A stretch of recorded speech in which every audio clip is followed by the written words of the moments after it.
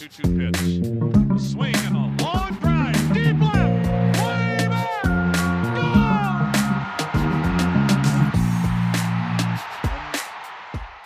Hey everybody, welcome to another Baseball America podcast. I'm Kyle Glazer. We're jumping into our team top 10s, all up at baseballamerica.com right now. And today we're happy to be joined by Josh Norris to discuss the Yankees top 10. The Yankees once again made the playoffs, but once again fell short, losing in 5 games in the division series to the Tampa Bay Rays after finishing second to the Rays in the AL East during the pandemic-shortened season. Josh has done the Yankees farm system for a long time now. He's got a tremendous top-to-bottom view of the Yankees. Josh, Jason Dominguez is the number one prospect in this system for the second straight year. He has yet to play a professional game, whereas we saw Deivi Garcia and Clark Schmidt, his main competition, make their major league debuts for the Yankees this year. What is it about Jason Dominguez that makes him the number one prospect in this system based on your conversations with evaluators inside and outside the Yankees system? I mean, he's got an extraordinarily high ceiling, and evaluators talk about this is the best guy I've seen in X amount of years. He could, he's got so many pluses on the card. Inside evaluators say it's top 3 guys they've ever scouted. I think the other 2 are Josh Beckett and Alex Rodriguez. There was no competition for him at number one. At no point did I ever think about putting Deivi Garcia or Clark Schmidt above him. Period. It took no thought.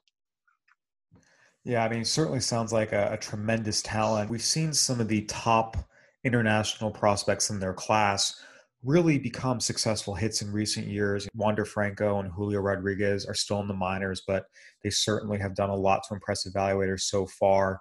We talk about guys like Eloy Jimenez and Gleyber Torres. For a while, the international market was kind of the Wild West, but we started to see the top player hit as much as a top draft pick does. And it does seem like there's a lot of confidence that Jason Dominguez will be one of those guys. Yeah, he absolutely should be one of those guys if and when we get to play again anytime soon. Since we're not going to have Pulaski or Staten Island or any of those domestic teams, he's going to probably, I'd imagine, tune up a little bit in the GCL area and then move to low A, which is going to be at, Tampa. So that would be because, the Yankees did announce their minor league reclassification on Friday. So I'd imagine he's in the Tampa area for a while, either at the Himes Complex or at George Steinbrenner Stadium. But has every chance to be on a very fast track when we get going. You mentioned he's got 5+ or better tools on the scouting card, as they say. He's very young. As we mentioned, he has yet to make his professional debut. He was born in February 2003. He just turned 17 this calendar year. He'll be 18 next year in spring training. Realistically, how fast can a kid like this move? I mean, there's so many different ways to look at it. We've seen guys like Soto and Franco move extraordinarily quickly. And I think he has a chance to move like that. I mean, there are extenuating circumstances surrounding COVID. One of the things the Yankees said they wanted to see more from him was, they wanted to see how he did against breaking balls more often. And he just hasn't had a chance to face anything. It was really weird writing a number one capsule for a guy, 500 words or whatever it was, for a guy who, for all intents and purposes, didn't do anything this year outside of, informal this and that in the DR, and has no professional experience under his belt.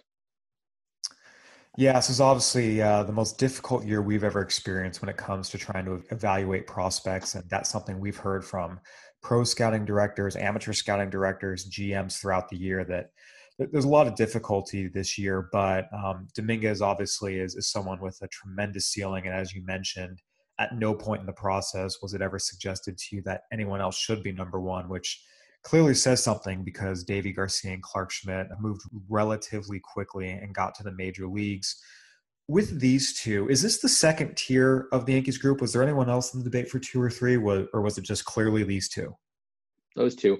Garcia and Schmidt, you could kind of flop them back and forth, but ultimately I kind of looked at the idea that Garcia was used in a starting role and was used more frequently than Schmidt.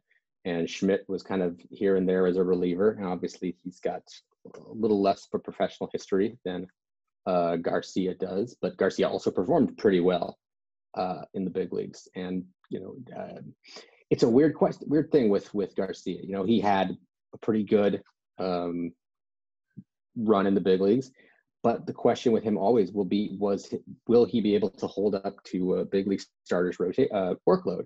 And even though he didn't falter this year, it still didn't answer the question, because that was not a big league starters workload. It was not enough innings to graduate him from prospect status even. So that question is going to still be there next year.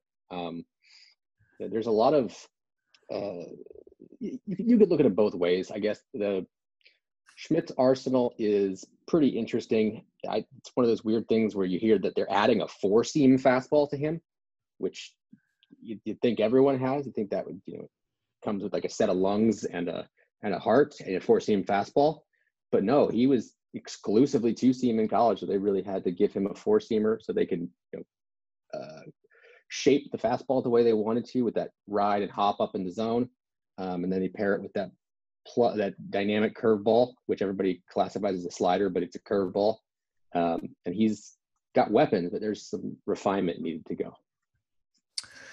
Yeah, with these two, again, you mentioned Garcia got the top nod, being the starter, being used more frequently for the Yankees this year. Realistically, what kind of players are we looking at with these two? Because we know the Yankees are going to need starting pitching, and relatively soon if they want to take the next step.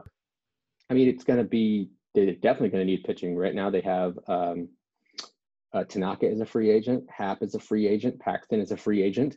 So you have Luis Severino at the top, Garrett Cole too, that he's decent. But behind him, you have not a whole lot outside as far as tested and major league proven is concerned. These are guys who have mid-rotation ceilings, more or less. They could fit. I don't think either of them are going to be top of the rotation pieces, but you could talk about 3-4s. Yeah, and every good team needs good number 3 or 4 starters. Jordan Montgomery's still around, but he had an ERA north of 5 last year, and he has Tommy John on his ledger. So there's no question they're going to need these two young pitchers to step up, and the sooner they can do it, the brighter the Yankees' outlook will be for postseason success. Josh, I felt like once you got into the middle of the system, this is where it got interesting. You mentioned Dominguez was the clear-cut number 1. Garcia and Schmidt were the clear-cut 2 and 3. Some people might flip the order, but they were 2 and 3. How wide open was it here once you got 4, 5, 6 range?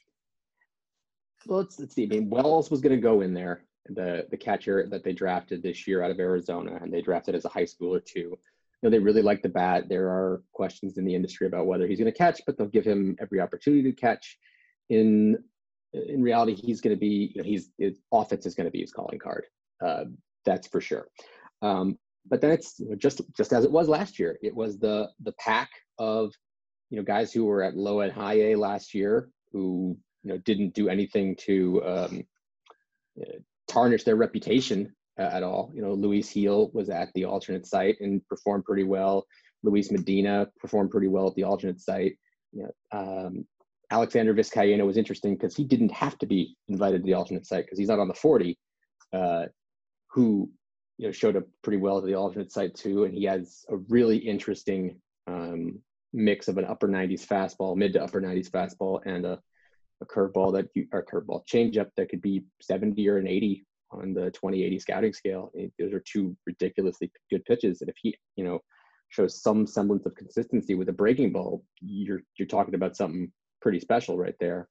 Roansy Contreras was difficult. He's just, I don't remember if I put him in the top 10 at this point. He certainly was in contention, but he didn't get invited to the alternate site. So, hard to gauge what he did this year. They said his fastball was up a tick. A little bit of spring training that they had. Yoendris Gomez is a guy who's always been one of my personal cheese balls, to use an old BA term. It's a young, projectable guy with the makings of a 3 or 4 pitch arsenal, who's a lot to dream on, and they moved pretty aggressively last year. And we had a scouting report on him on the site somewhere during the shutdown. One of our scout friends took a video look at him and said he's got pretty good upside for him too. Don't know who else I'm missing on there, but it's those A-ball pitchers and Wells, more or less. Oswald Peraza, the shortstop, who a lot of people like. I mean, he's got a bit of growing to do, and they worked to add more loft to his swing. So in their words, the line drives would go over the shortstop's head instead of into his glove. Talking about guys who produce max exit velocities of 110. Yeah, he's a guy who's going to be on people's radar, and I assume would be brought up in a lot of trade conversations this offseason. I think I touched on everybody in the 10 right there. Yeah. So with that, is it fair to say the 4 to 10 group, you can almost scramble it in any way, or just, it's all close at least? Just about. Yeah. I mean, I remember asking them last year, like, which order would you put Contreras and Vizcaino and Medina and Heel in? And they basically said there's no wrong answer here. It's, there's a lot of, none of these guys are wart-free players, and they all have decent upsides. So it's going to be a very interesting year for them next year when they get to high A Hudson Valley and or double A Somerset. So given that all these guys are very, very close, they all have their strengths, they all have their warts, and for the most part, they're all guys who have played almost exclusively at the lower levels with one exception. What is it about Luis Heel that made him number 4 in this system? Just when you talk to outside scouting, pro scouting directors, they said, he has the biggest upside. It's a big frame. The fastball is absolutely electric, and the off speeds flash most consistently, as well as command and control. It's a very interesting pitcher, and the frame is really good too. And the ease with which he delivers that, upper 90s to triple digit fastball is pretty special. So most of these guys we mentioned are, as we said, all lower level guys. The one exception is Miguel Yajure, made his major league debut this year. What about him stands out? And realistically, what are the Yankees looking at with him here? I mean, it's a back of the rotation starter. He got a lot better. He was one you were supposed to keep your eyes on. He had TJ, and he came back, and it wasn't great, but the fastball kept creeping back. It's a really good changeup. There's a decent breaking ball in there. He's a hard worker. He's also incredibly good makeup guy. They just like him a lot. It's an interesting guy who I think has a chance to be either kind of a back end rotation piece or a nice piece to dangle in trade. Yeah, we saw he definitely missed some bats. Again, small sample size, but struck out 8 batters in 7 innings in his debut, only gave up 3 hits. The issue is walks, but again, a lot of young pitchers when they first come up, they're a little wild, trying to overthrow a little bit. So with all these high upside guys, we've got 3 guys here who've reached the majors in this top 10 and 7 almost exclusively lower level guys.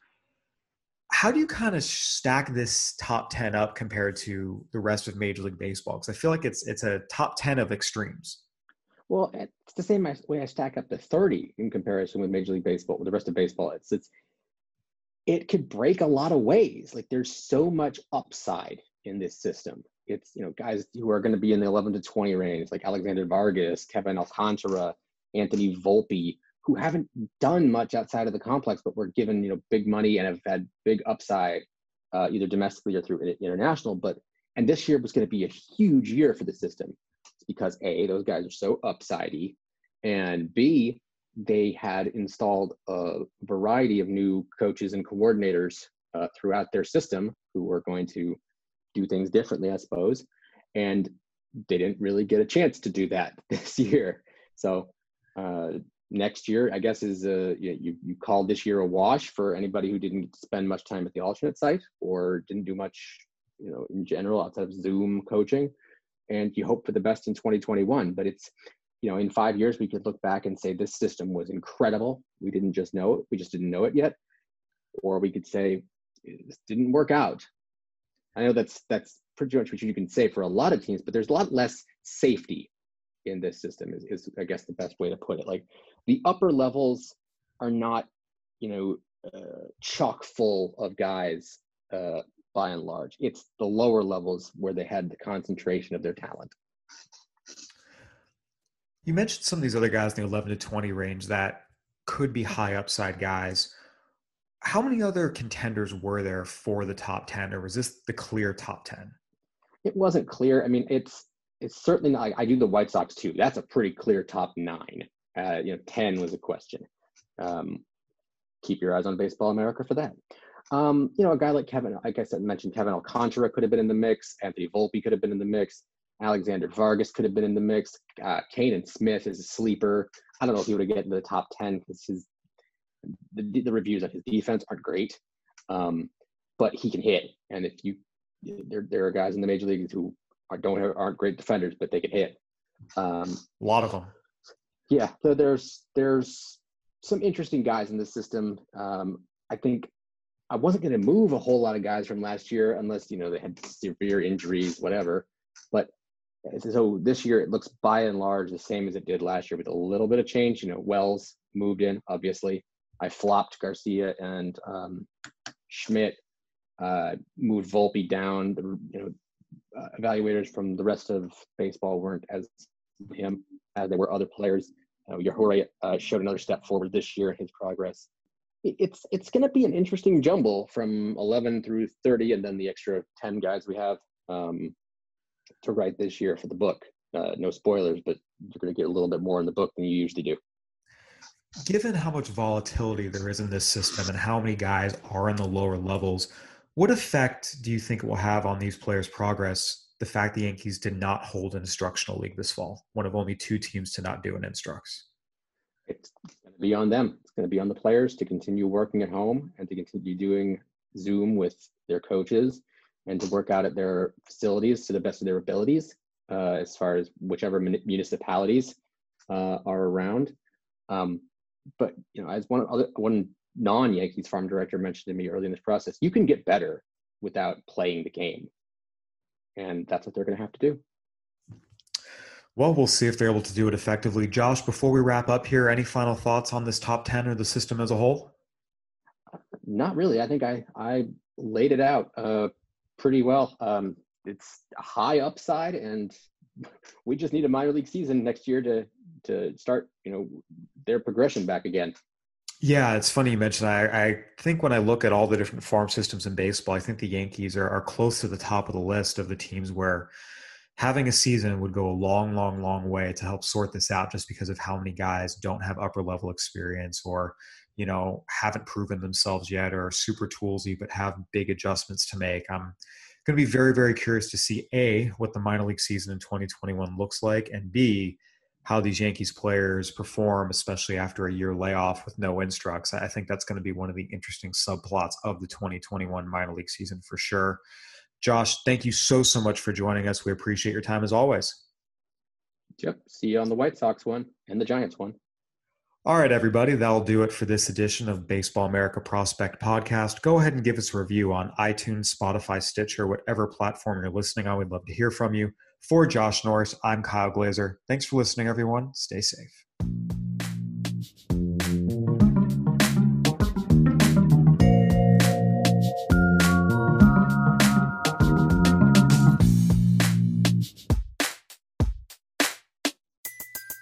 Everybody in your crew identifies as either Big Mac Burger, McNuggets, or McCrispy Sandwich. But you're the Filet-O-Fish Sandwich all day. That crispy fish, that savory tartar sauce, that melty cheese, that pillowy bun. Yeah, you get it. Every time. And if you love the Filet-O-Fish, right now you can catch 2 of the classics you love for just $6. Limited time only. Price and participation may vary. Cannot be combined with any other offer. Single item at regular price. Ba-da-ba-ba-ba.